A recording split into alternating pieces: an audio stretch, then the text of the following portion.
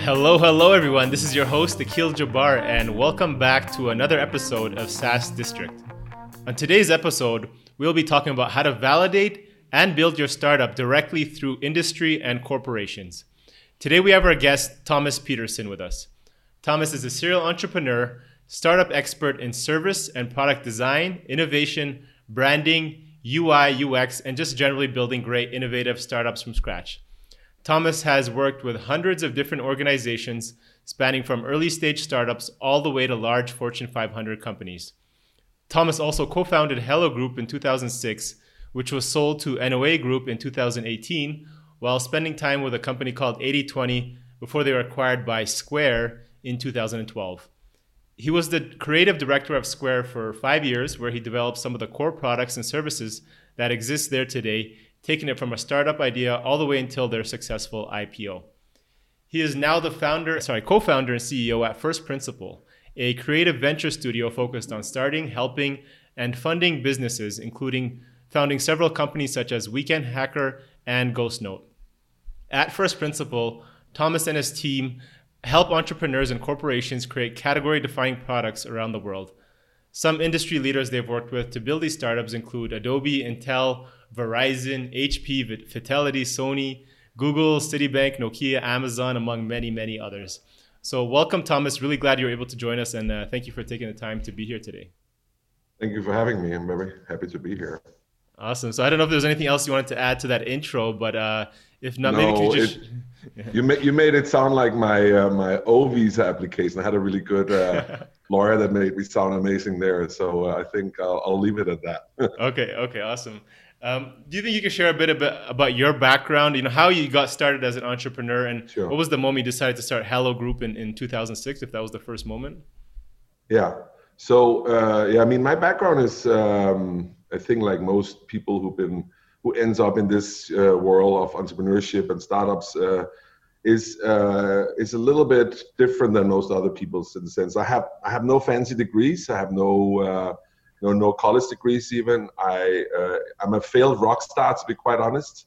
That's kind of how it all started. I spent my early years, practicing and playing a lot of music, and through that had been like doing a lot of work regarding how to promote bands and stuff like that, and had always had this kind of like little bit of I have to like have a business running at the same time as I had to find ways to go out and promote us and find ways for the band to be to be making some money. And so I started like this like kind of weird place, and I was a guitarist to begin with, and then when the grunge kind of movement started in the 90s, it was obvious that they didn't need any more guitar heroes. And so I kind of slowly moved into some other areas, and one of the things that happened was that I got a job at a telemarketing company doing canvas sales, basically like having to call people up and trying to sell them our products. And that kind of got me interested in kind of the business side way more than I had anticipated. And so I ended up studying at a school in Denmark called IMA, which was a weird mix of marketing and technology and design. And through that, I was lucky that I got an internship actually in San Francisco, which was called Meta Design. And that company had like some really great designers there. And even though I didn't have like a design background, I got to work with some amazing people there. This is like the late .com bubble years, so like the late 90s, where you got to work with, some very, very, interesting companies and amazing entrepreneurs that were doing stuff that, back then was kind of unheard of. And so I did that for some years. And then when the .com bubble crashed, I spent a year extra, I think, in San Francisco, and then I went back to Denmark and worked for an advertising agency for a little while. And then I basically decided, after having met some people, among others, a guy called Morten Lund, who was an early stage investor in Skype, and he was looking for some people to help him basically go in very early on in a company and invest in companies very early on, and then help them basically productify their business. A lot of them, the companies he invested in, were very technology heavy, so they were basically really great engineers, but they might not have the best product thinking mindset. And so what we did basically was we went very early on into the companies and basically helped them take the product from a great idea in a seed round maybe into an A round, and by kind of taking the technology and really try to turn it into a great product. And did that, for some years. That's why I started Hello Group back then with a bunch of other entrepreneurs. And basically, the whole idea was to, become back then to become kind of a design agency for startups. As most people know, with startups, they often don't have enough money, a lot of money. So we had to find ways to mix that up. And so we actually ended up started talking with large organizations. And it turned out that they had a lot of issues themselves because they were all trying to be, innovative and trying to do new stuff in the market. But often the size of the politics and just the way that large organizations have to think to stay large organizations kind of got in the way of them of doing something kind of interesting or innovative there. And so we ended up, taking on a lot of those kind of projects. And so that's kind of how I got into this whole thing. It started out with music and ended up with, kind of taking all the things that are in supporting yourself as a musician and turn them into, building business. Yeah, I love it. Just go from hustler to entrepreneurship. I think that's the best way, right? Through. Would you consider that one person who, when you first launched that first company, the one that you said was invested, would you consider him like as a mentor? And do you think he was like the spark or like, confidence that gave you to say, okay, let me go and, create a company, would you say? He was amazing. Like he was definitely foundational to like where I ended up, I would say. He was a very interesting guy. He still is. He was, as I said, he was early investor in Skype, and he'd done like a bunch of other things. One of them was actually and Kazaa was kind of like an early file sharing thing that kind of got banned. But there was the Nicholas and Janus from Skype that actually then ended up doing Skype after that, and he was involved in those guys. And he had so many connections. I remember one of the first kind of weeks that we kind of started working together. He introduced me to Bill Clinton's lawyer. That was his lawyer during his time as a president who had like this new company that he wanted to start. So he was very well connected and was kind of opened my eyes for like the kind of the entrepreneurial lifestyle, if you like. There's a lot today. It's a very like modern lifestyle to be an entrepreneur, but back then he was kind of one of the first ones who opened my eyes to this idea that you can kind of invest in not just in your own time to make money as a salary, but you can invest in other people and in other companies and ideas and spend some time, but then get paid in some sort of a share of that success, right? And so he's very important to me, I think, very early on especially. And what was it that made you, or when did you decide to join Square as the creative director? Was that after they acquired one of those companies you were working with, and you said, no? So actually, Square happened because with Hello Group, we in 2008 we tried to kind of start Hello Group in New York, and I spent some time in New York trying to set up a company, and basically that failed when the whole thing crashed, and so when I got back, I was kind of thinking I needed to get back to the US, and I really liked this idea of being in New York. Felt correct for me to be there, where Denmark was great, and we did a lot of great stuff, but I needed to do something different. And then a guy that I used to work with back in my Meta days in San Francisco had just started out 80/20, a design agency, and they were doing really well and was kind of looking to find ways where they could get sold. And so they asked me, what I thought about that. And I said, well, I think if you're an agency, you need to find other things than just your agency to sell, because otherwise, you're not going to make that much. You might do like 3 times your revenue. And even though they had, great revenue, we still had this idea about like, let's go look for some IP, maybe build some of our own products, and then see if that could be part of the package. And then what actually happened was before we started on that, but then before that kind of got anywhere, we ended up basically selling the company to Square instead. And that kind of gave us what we were looking for, like the upside of technology that's scalable, and at the same time, kind of still doing what what we did, was as a design agency, right? And so it was Jerry and Andrew Borofsky and Andrew Lin, who were the three main founders of 80/20 that kind of did that, and have still gone on to do some cool stuff in other companies. But yeah, that was the whole 80/20 thing. Was kind of this thing that turned into Square. It was not something that I looked for, and we were even considering whether it was something I wanted to get into. But it's one of those products that, because it has like this funny like part digital and part hardware, it matters to other people. And it's one of the few products where I was like, okay, if this doesn't exist tomorrow, other people are going to be worse off. So it was worth kind of working on something like that. And then, of course, we got like a good deal with them so that we could vest some stock over time and things like that. Cool. So you're kind of absorbed through that acquisition through 80/20 into a role within Square. And then I know that you were kind of with them all the way until they IPO'd, right? And what was that like for you as a stakeholder if you had some shares at the time? Do you remember what it was like? Do you have the feeling at that moment when they IPO'd and you had all this kind of cash or value? It was very interesting because in the beginning, even for those who don't know, but so Jack Dorsey, the co-founder of Twitter, is behind Square, right? And we kind of called him the golden child because the media loved him, and whatever he kind of touched, became a good thing. And then as we were kind of gearing up towards the IPO, it was interesting just to experience how the media landscape changed quite a lot. It became much more negative, and we had kind of some hit pieces on Square about like how we were not really doing that well, and that was very interesting to see how the media kind of sometimes just turn around. There was even there's even a famous email being sent around about like that's actually how the media works. It's like first it builds you up and then it takes you down, and then it hopes to kind of build you up again, right? They're looking for the stories.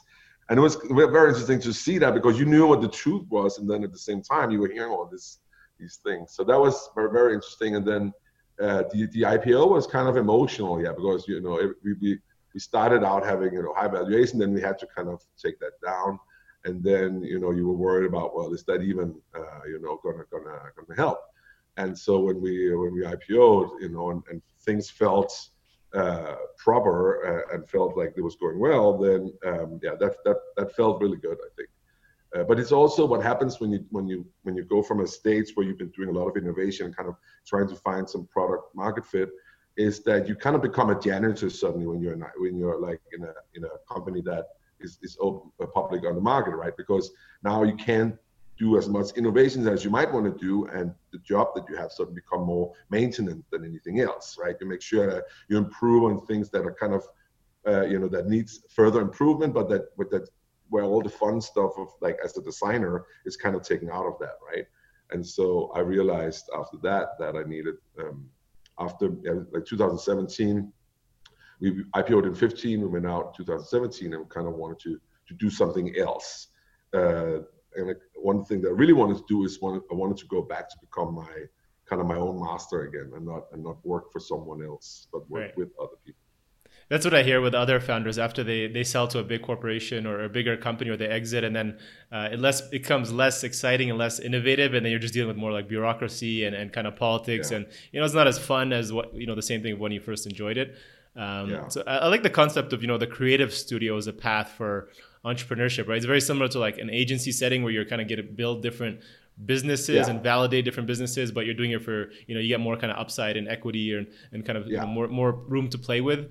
But for those of you who are on our audience who aren't familiar with a creative venture studio is, can you explain what that is and the background? I mean, to be honest, like the biggest difference between a kind of a classic agency and a creative venture studio is that we actually have more skin in the game, in the sense that what we do is, instead of doing a classic project for a company where they pay us a certain fee for that project, we either do what like a mix between they might pay us some, but then the rest we will kind of work off in sweat equity.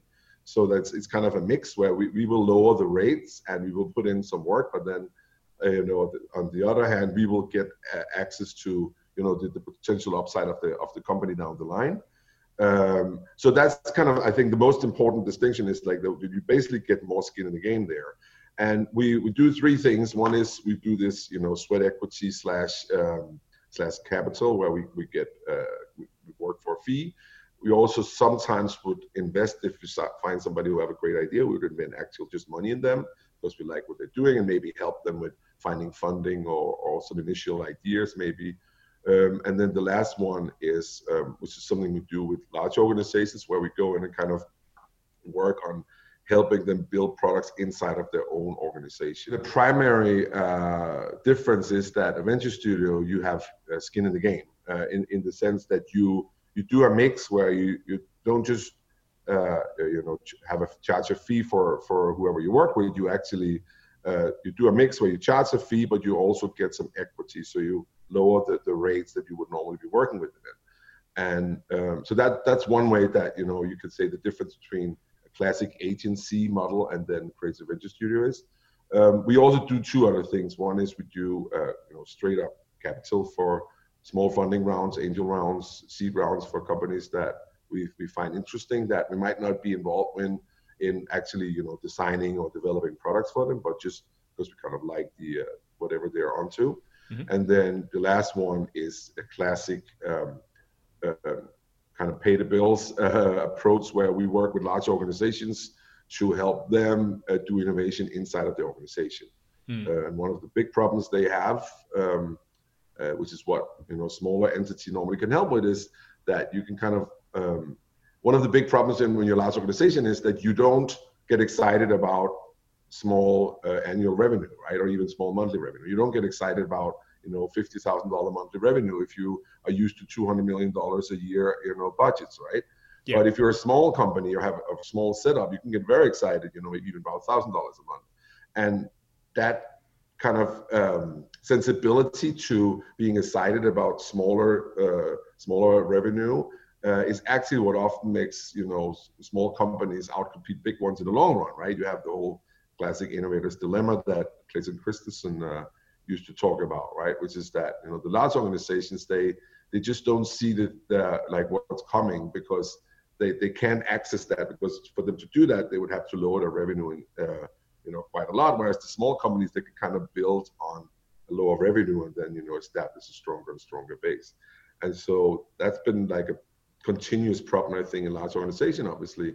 And so that's where we can go in and help them, and we have kind of some principles that we use to help them unlock and make sure that they don't get trapped in this political game or get trapped in this idea that you need $200 million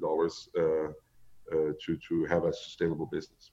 Makes sense. Yeah. So and from there, so you work at Square. You kind of got, after the IPO, you did design many innovative products there.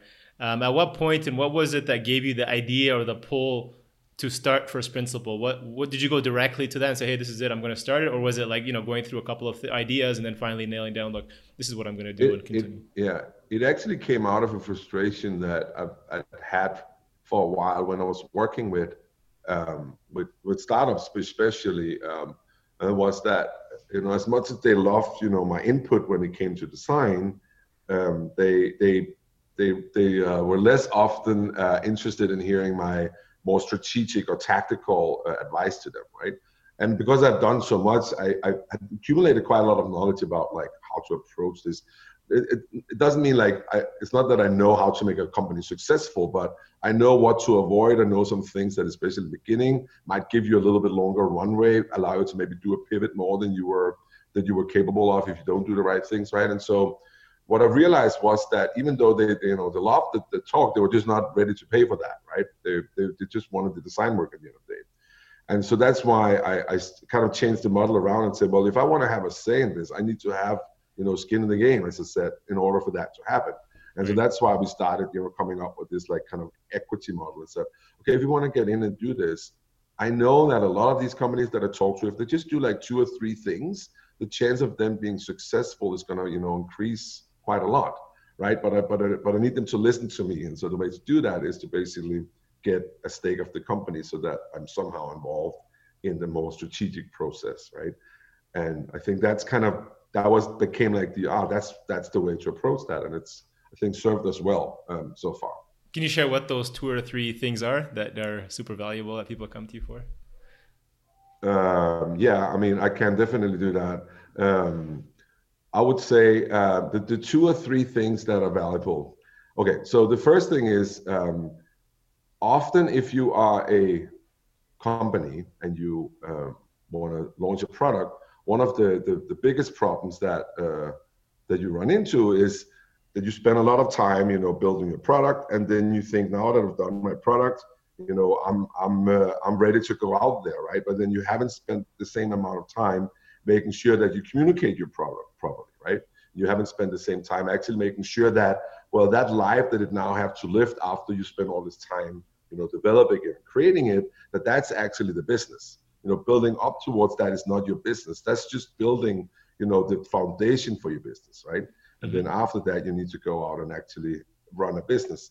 And so one of the biggest, kind of benefits if you do this right is if you start, looking at how you approach communication. A lot of tech founders are notoriously bad at communication. Either they're introverts or they just don't consider it a thing because they consider maybe the technology behind that, some of the feature sets to be important, right? So to first of all, partner with or have someone, in your company that actually knows how to take all this stuff and distill it into something that most people will understand. They won't understand all the complex stuff or the technology stuff. They will understand like, okay, how does this benefit me? What is really the point about me, signing up with you, right? So that would be one of the first things I think that that you could do quite a lot with very little, right? I mean, I even wrote about the other day, like just the idea of going from having proper written copy on your website. That actually is much more powerful than whatever great amazing graphics you can do if you're a good designer, right? If you don't have the proper copy, then it's just hard to communicate sometimes what it is that you want to have implanted in people's heads. So that's the first thing. The second thing is that comes back to this thing that this whole principle around minimal viable products, right? And there's this interesting discussion about how you shouldn't build too much because if you do that, then you wait too long to actually figure out whether people even want your product. Right. But obviously, you also have to build enough that it is a product, right? And so one of the things there is we can normally go in and very quickly help these companies figure out, whether they have too much or too little when it comes to feature set and whether they even have something that you can call a product. This comes a little bit back to what I was doing with Morten Lund earlier on, especially with these like more tech-driven companies, right? It's like, okay, let's figure out what is really the essence here. What is the actual business that we are trying to establish here? Mm-hmm. And then I would say that the last thing, again, I'm looking at this from what can I as a product designer bring to this, not necessarily, as a financier or something like that. And the last thing I would say is, then once you actually launch something, how do you make sure that you can improve your product and work on finding this product market fit? And there, we have some, very simple ways to approach that where, we have some principles around, starting simple and staying simple as long as possible. Okay. And one of the reasons we do that is because if you do start very simple, you can kind of measure what works, right? And if you start with something more complex, it's hard to figure out what was actually working and what wasn't working. And so really trying to kind of keep the company stay disciplined around just staying with as few factors as possible before they know if something is working or not, before they add something new. These things can do quite a lot actually to, if nothing else, give you some longer runway and make sure that you learn from your launches instead of just launching and then hoping then everything is going to go well. Makes sense. Yeah, and I hear that a lot from founders who are building, but they try to build and compete based on features. So they build, I need, this feature and this feature and this feature, and that's the only way I'll compete with the other guys versus like, you're saying, stick to one thing, be really, really, really good at it. And then slowly building on top of that as like a pillar based on demand, right? And what the market says. Yeah. And it's interesting that, like I would even say like most companies have like some core protocol that the whole company is built on, right? For Twitter, the tweet is their core protocol, right? For Square, the transaction is the core protocol, or for Stripe for that matter. Like there's always some core element that is your business. Mm-hmm. And if you understand that, it becomes much easier for you to think about your product more holistically and kind of be able to, understand what you're doing right or wrong and look for, problem areas, opportunities. Mm-hmm. If you have that, almost like a philosophical approach to your company, right? Obviously, that shouldn't go away from sales. It's still sales, but as a founder, often, especially with some of these companies that we often look into, they're like a funny mix of something very complex engineering wise, and then something that's, might be consumer oriented or even a business oriented. And that complexity, you can very easily get lost in it and think, oh, it's only about these metrics, or it's only about content marketing, or it's only about innovation, or it's only about price, right? But like to be able to kind of step back, I think that's what the best founders do. Jack Dorsey was really good at that. He's like probably one of the few CEOs I've ever seen that didn't just say design is important. He knew how to use design strategically. There's a lot of companies, I think, that are good at saying, oh, design matters and design is important, and we're a design-founded company, but they don't actually know how to translate that into something, right? So it's easy to say that you're design-led and stuff like that, but It's actually much harder than you think to use it, because design is really just a way to optimize your business often. It's very rarely the foundation of the business, right? And so, again, design it's an interesting, it has an interesting role to play in all of this, I think, and that's why where other venture studios that you have out there might, have technology as their base, or the financing as their base, or the operational side as their base. Our approach have been, to use our background, which is mostly design, to basically approach kind of the same problem space. Does somebody have an idea or found a problem that's worth solving? And then how do you actually take that and distill it into something built, at a minimum, a prototype that's working, and then so you can start actually testing with what matters, right? That's kind of the essence of what a creative venture studio is doing. It's coming very fast to a realization of what this idea is and distilling it into something tangible, basically. Makes sense. And then from the corporation level, so these corporate big industries, they're slow to move, but they have these pain points. And then you're going to how do you go about validating those ideas as an entrepreneur? Do you specifically go to these corporations and say, hey, like, what problems are you facing right now?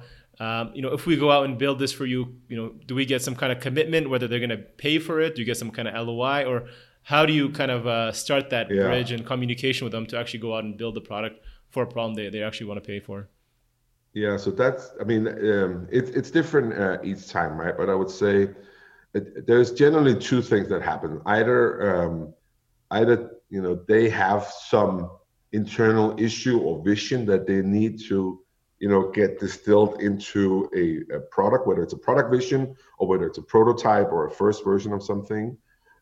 Or we might have discussions with somebody that's a high level about their business and trying to help them think about opportunities inside of the industry that they haven't seen, or new things that that they might have to look out for, that could be potential, I hate to use that word, but disruptors of of their industries, right? So I think it's a combination of sometimes conversations we're having, or meetings we're having with people, or sometimes do these workshops where we go through this stuff, or they themselves know they have a problem, or they have an opportunity that they recognize that they need somebody to help them build who's not on the inside, because that's where some of the problems often start. So somebody who can approach it from a clean slate, and not be bothered by who don't like who, and what is the power structure, and who gets to have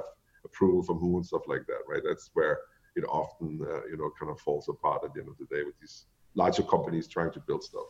Makes sense. And if you're an entrepreneur, say you're just starting out, or maybe you're just very early on in your startup phase, why should an entrepreneur consider that approach to building out their model and validating their idea? And what are some steps they can take to move forward on their hypothesis, to building that relationship and finding that right person and say, look, we're going to build our product around you guys? Yeah, it's one of these things that it's obviously going to be different depending on you know what kind of entrepreneur you are and how strong your product vision is and how strong your ideas are, right?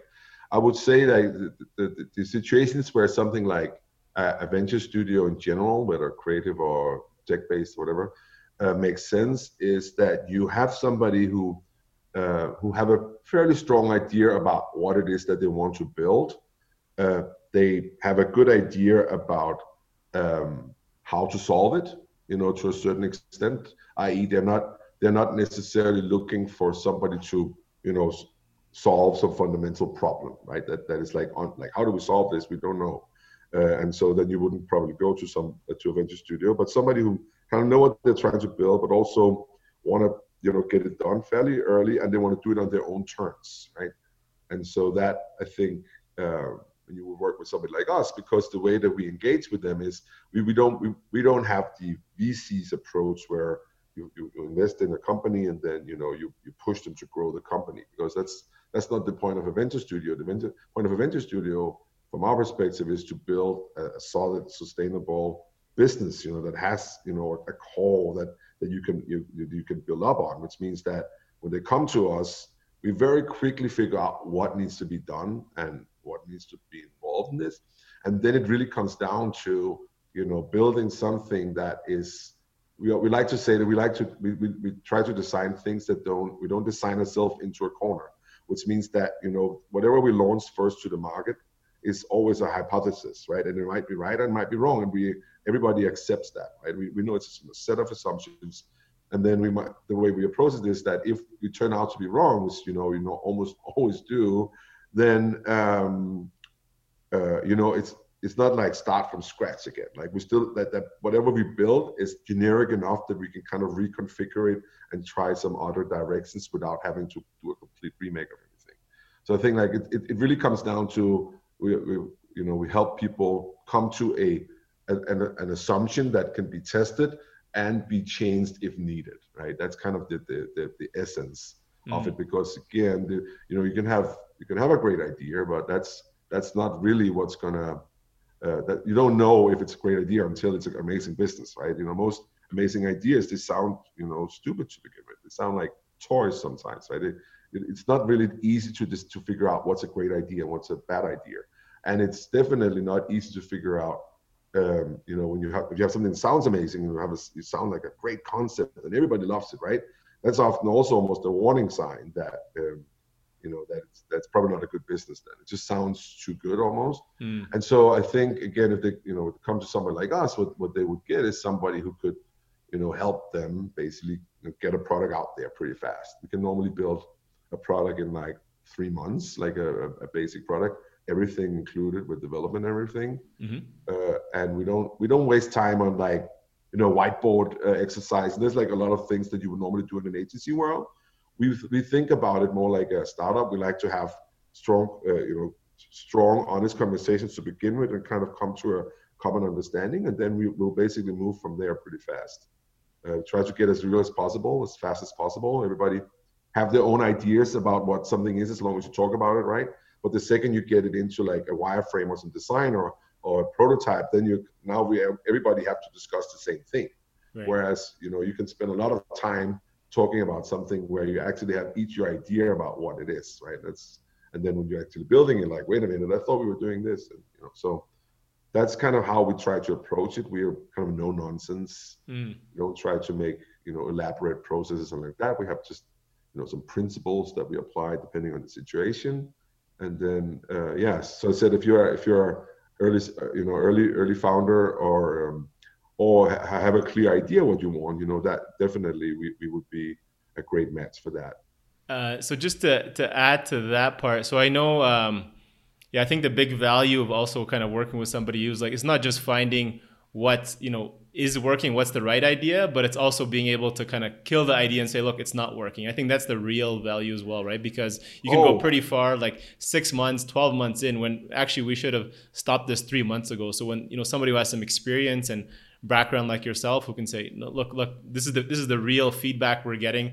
This is the real numbers we should be paying attention to. And look, this is not a good idea, or we need to make changes now versus waiting a year down the line, which we already wasted, where we could have made those changes a lot earlier, right? Would you agree with that? Definitely. And we actually, that comes back to this thing about, how good does your idea need to be, right? I normally like to say that if execution is all that matters, then your idea isn't good enough, right?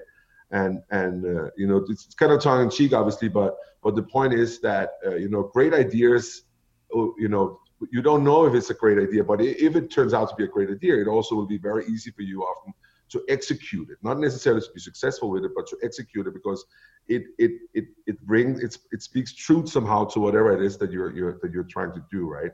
And so we are very we are very, very critical, but we have a rule normally about that there's only one devil's advocate allowed in the room, and then the rest kind of have to fight for the idea, right? But because it's very easy to take it down, but it's much harder to defend an idea. And so when we work with these ideas, we actually often, try to have one person delegated to kind of try to just take it down, figure out every little mistake they can find, and then it's up to everyone else to kind of see if we can find ways to protect the idea. When it comes back to like how we look at ideas, is we think about them as they're almost like little babies. They're very fragile in the beginning, and they need nurturing and protection, right? Because again, there will be a lot of people, a lot of ideas that just won't sound that interesting or potential in the beginning, and so you need to kind of be aware that that there is both a positive and a negative side, and kind of put that into a system. And once you do that, you it's much easier to kind of have conversations, because then you don't get up with these social dynamics where someone is always the negative person, right? Right. And then that becomes almost like a problem in itself, that you have this person who kind of annoys you all the time. But if you turn it into a person's job to be the negative person, and then the rest to be positive and try to protect the idea, then that actually we found like it really, really helps moving along quite quickly. And it also allows especially founders who might be very attached to an idea to see, wait a minute, I thought the same thing, but actually they're pointing to a lot of holes, and these guys are trying to protect it with me, but we just can't, right? So that's one of the little kind of things that we learned over the years to do, to be able to kind of move forward. Otherwise, you can very quickly end up in a situation where you don't really know when you made the right decisions, or you don't really know why you're doing this company often, because the assumptions you made were just not the right ones. Yeah, I love that kind of idea of having somebody there just as like a red team or red squad, right? Just to kind of have a double check on you. Who is the ideal profile of founders that you're partnering with? Like, do you have a specific skill set or experience that you look for that you found to be working best and end up succeeding better than others? Well, yeah, it's funny. Like one of the biggest tells for me normally is if somebody's very secretive, then it's normally like it's a sign that they're going to be very hard to work with, because I think that it's one thing to come with me and say, I have the cure for cancer, right? If you have that, you shouldn't even talk to me. Just go patent it, and you'll be fine, right? There's some ideas that they have the market rate waiting for them, right? Most other ideas that we all get, they're kind of lame, and then there are some of them that have some potential to be good businesses, some to be amazing businesses, some to be really, really big century businesses, right? But one thing that I always found as an early warning sign, but who I don't want to work with at least, is somebody who thinks that they come with their the encrypted PowerPoint file, right, where it's very hard to even get it, and you have to the NDAs, that they're really, really, really secretive, because that also means that whatever they've tied the whole thing up against, and the success of something, it's very fragile, because the idea it's never going to be the thing that's going to make it successful. It's always going to be how it gets treated and how it gets nurtured, as I said, right? And so that needs to be open and free, and people need to have access to that, right? Otherwise, you can't actually do much. But then you idea is so amazing that it's going to go to the sky. So that's definitely somebody I'm trying to avoid. Another one that I'm generally that we're kind of trying to avoid are people who are how can I put this in a nice way? People who come with a preconceived notion exactly about what it is that needs to be built and just think that we're an agency, right? That's the other kind of people that we don't work with because they become a problem for a lot of different reasons. But one of them is that, that our kind of, the reason why somebody should partner with us is our ability to look at your idea and look at what works and what doesn't work and kind of help you massage that into something that is then useful, right? Makes sense. The best people we work with is, there's two types of people that I really love working with. One is the completely like, I've never done this before, but I have a great insight or I have this, idea that I want to do. I'm not exactly sure how to do that. Like that's a perfect example of something that's really good to work with because a lot of our experience can really help them very quickly, take this, insight or idea or kind of business market they want to attack and really quickly establish something and get it out there. And then the other one is the very numbers driven analytical numbers driven sales guy, right? That just looks at the numbers and it kind of doesn't really care about being secretive and all these other things, but just like look at metrics and it's really good at measuring. It has a good has a very good intuition around how to approach this, right? Like they can look at something, they know what to derive out of that.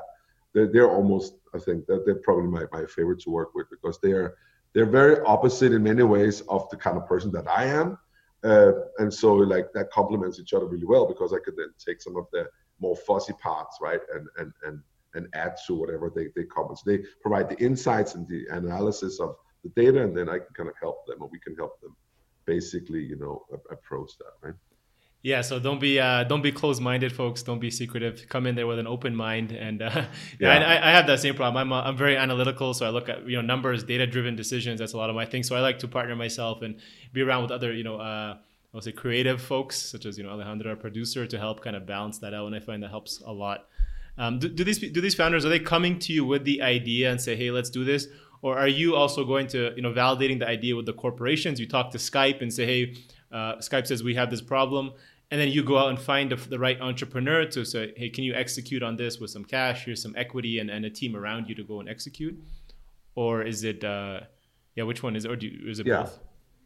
It's actually, to be quite honest, like obviously one of the first things that you need to do, whether you build a VC or a venture studio, or especially a venture studio or a VC, or if you want to be an angel investor, is that you need to build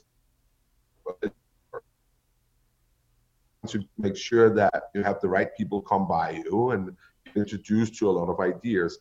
So the first thing that we've been trying to do, obviously, is to make sure that if people have these ideas, that they know where to go, and that could be one place could be to go to us, obviously. Mm-hmm. So that's the first thing, and then obviously after that it becomes a question of who you want to introduce you, and they have a, as I said, like an insight from an industry. They might be in recruitment or something like that. They might have an insight there, so they'll come to us. They have an initial idea. We help them look at that and say, okay, is this the right way to approach this? Is there another way we could be doing that? Other times, they, as I said, they might have a market they want to attack, and they understand the market really well, and they know what is required to build something in that market. Also there, I would say that our primary function with them there would be to basically help them build that can be, how do you call that? So basically help them build stuff that could be done in a way that very few other people can do, because they don't have this kind of background that we do to approach these kind of products. Makes sense. And then kind of just on adding to that last point of where we were talking about some underrated growth strategies that maybe people don't think to apply to their startup, and they come to you because you have those 2-3 skills. Keep it simple, really good copywriting, with a nice design. Is there anything else that people can look at when they're first starting off that could make the big difference? to be quite like it's basically so like if you want to start a marketplace, for instance, just as an example, one of the things we normally suggest is start a mailing list, right? There's like some really simple ways where you can very quickly get up and validate whether you even have a business. I think that's one of the first things actually that a lot more people should be thinking about. You don't necessarily need an app to begin with. You might just need or a website for that matter, right? Or you might be able to do your whole service just doing text, right? So there's to begin with, it's like what really matters is you're trying to figure out whether there is a business here or not. When there's some people who's willing to either spend time or spend money to participate in whatever it is that you're trying to build, right? And so if you can if you can validate that very quickly, then you can figure out whether it's even worth going to the next step. So I would say that's one of the primary pieces of advice I would always give is don't just assume you need an app or a website or something like that. Figure out what you're really trying to solve here or optimize or figure out, and then find the fastest way you can do that without even having to come to someone like us. You don't even have to do that, to be quite honest. Often, if you approach this Weekend Hacker, which is this kind of place for people to exchange skills. I'm a designer, I have design skills, but I need some development skills. That was started, literally by, I posted something on Hacker News, right? And then I had a mailing list set up, and before I knew it, I had like 8,000 people on the mailing list, right? And then after that, we turned that into a website, and we probably even did that too early, to be quite honest, right? But there's many things you can do, because at the end of the day, especially if you're building marketplaces or social networks, stuff like that, it's really about putting people together, giving them a forum to basically be in. When it comes to other types of businesses, tech business, stuff like that, again, it really comes down to, as I said, like clear communication, to be quite honest, and that could be done many different ways. Obviously, one of them is design. Another one is make something extremely easy to use. Avoid what we call empty dance floor, which is basically that when you log on to a service of some sort, that you don't feel that there's nobody there at all, right? But there's something to get you started or something that keeps you engaged. There's a bunch of things you can do there, like when it comes to onboarding, where I would say that could help you tremendously, experiencing growth at least.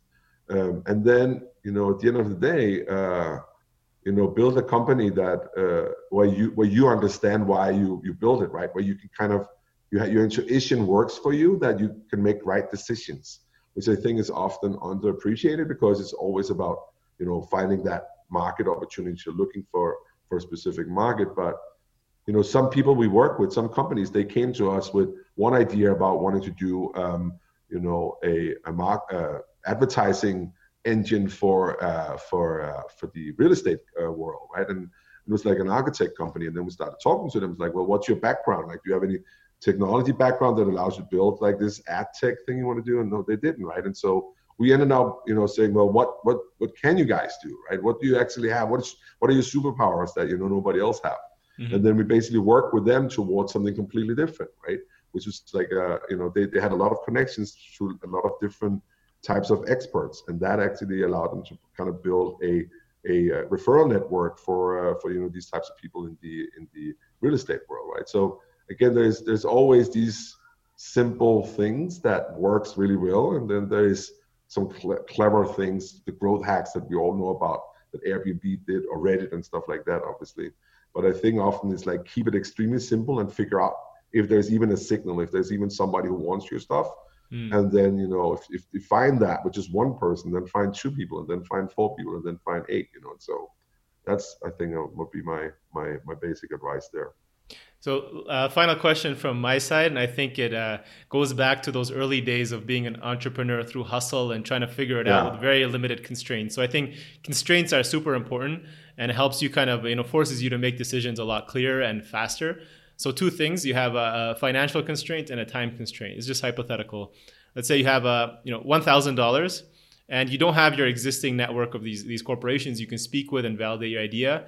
You need to build an MVP of your product. It would be very, very simple, but you have 2 weeks to go out there and get your first customer. Just one customer, you said, right? 1, then you get 2, then 3. Just number 1. Where do you allocate that $1,000 and time? Where are you focusing your time and money to make that happen? Oh, so well, time-wise, Well, again, obviously it depends on what kind of business, right? But so Sure. I would actually come back to my initial like Weekend Hacker example, right? Like that was as basically setting up a mailing list, and then I never went out and I didn't spend $1 on that until I had to basically start paying Mailchimp for having too many people in my mailing list, right? So I would probably start with something like that, to be quite honest. If I only had 1,000 there, I would find the cheapest way to establish a user base. That would probably be something like a mailing list, right? And then I would try to figure out what could I connect people around. And then spend a little bit of time setting up a website. But even that kind of stuff today, again, most design is solved, right? It's not like that there is like some unique, way to have people be onboarded to your website. A lot of these design patterns are already established. So I probably would even be so lazy as I would go out and find an existing template, to be quite honest, of something. Just change, a little bit, have a logo, maybe change some colors, obviously do some work with the text, and then I would like figure out what I could convince people. Maybe I have $500 left. I would spend them on Facebook ads and Google ads and see, if there's any givers and takers there. I think that's the way I would probably approach that. Nice. So build a simple page, get some email lists going on, and then find a way to drive traffic, paid $500 through Google or ads, and see if people are subscribing and gauging interest. I mean, something like that. That would be that would be the right way, I think, to approach that. And that because you can pivot 1,000 times with this, right? Exactly. Interesting. Awesome. Well, where can our audience get in touch with you, learn more about your venture studio, or consider if they want to be part of your program? If they can go to one place they could go is obviously our website, firstprinciple.co. Still trying to get the .com, but they don't want to answer us. We don't know why. Or they can follow me on Twitter. hello_world is my Twitter handle. So those are the two places they can get in contact with us. Okay, awesome. Thank you so much for your time, Thomas. I appreciate it. Thank you very much for having me. Appreciate it. Thank you all for listening in to today's episode. Don't forget to join us for another episode where we interview top leaders and experts in the business and SaaS industry. If you enjoyed this episode, I ask that you please give us a 5-star review on iTunes. That would be really, really appreciated. Otherwise, if you have any feedback, suggestions, or improvements for this podcast, please feel free to send it directly to me on our website at horizoncapital.com. Or you can just tweet me at Akhil Jabbar. Thanks again, and hope to see you guys on the next episode.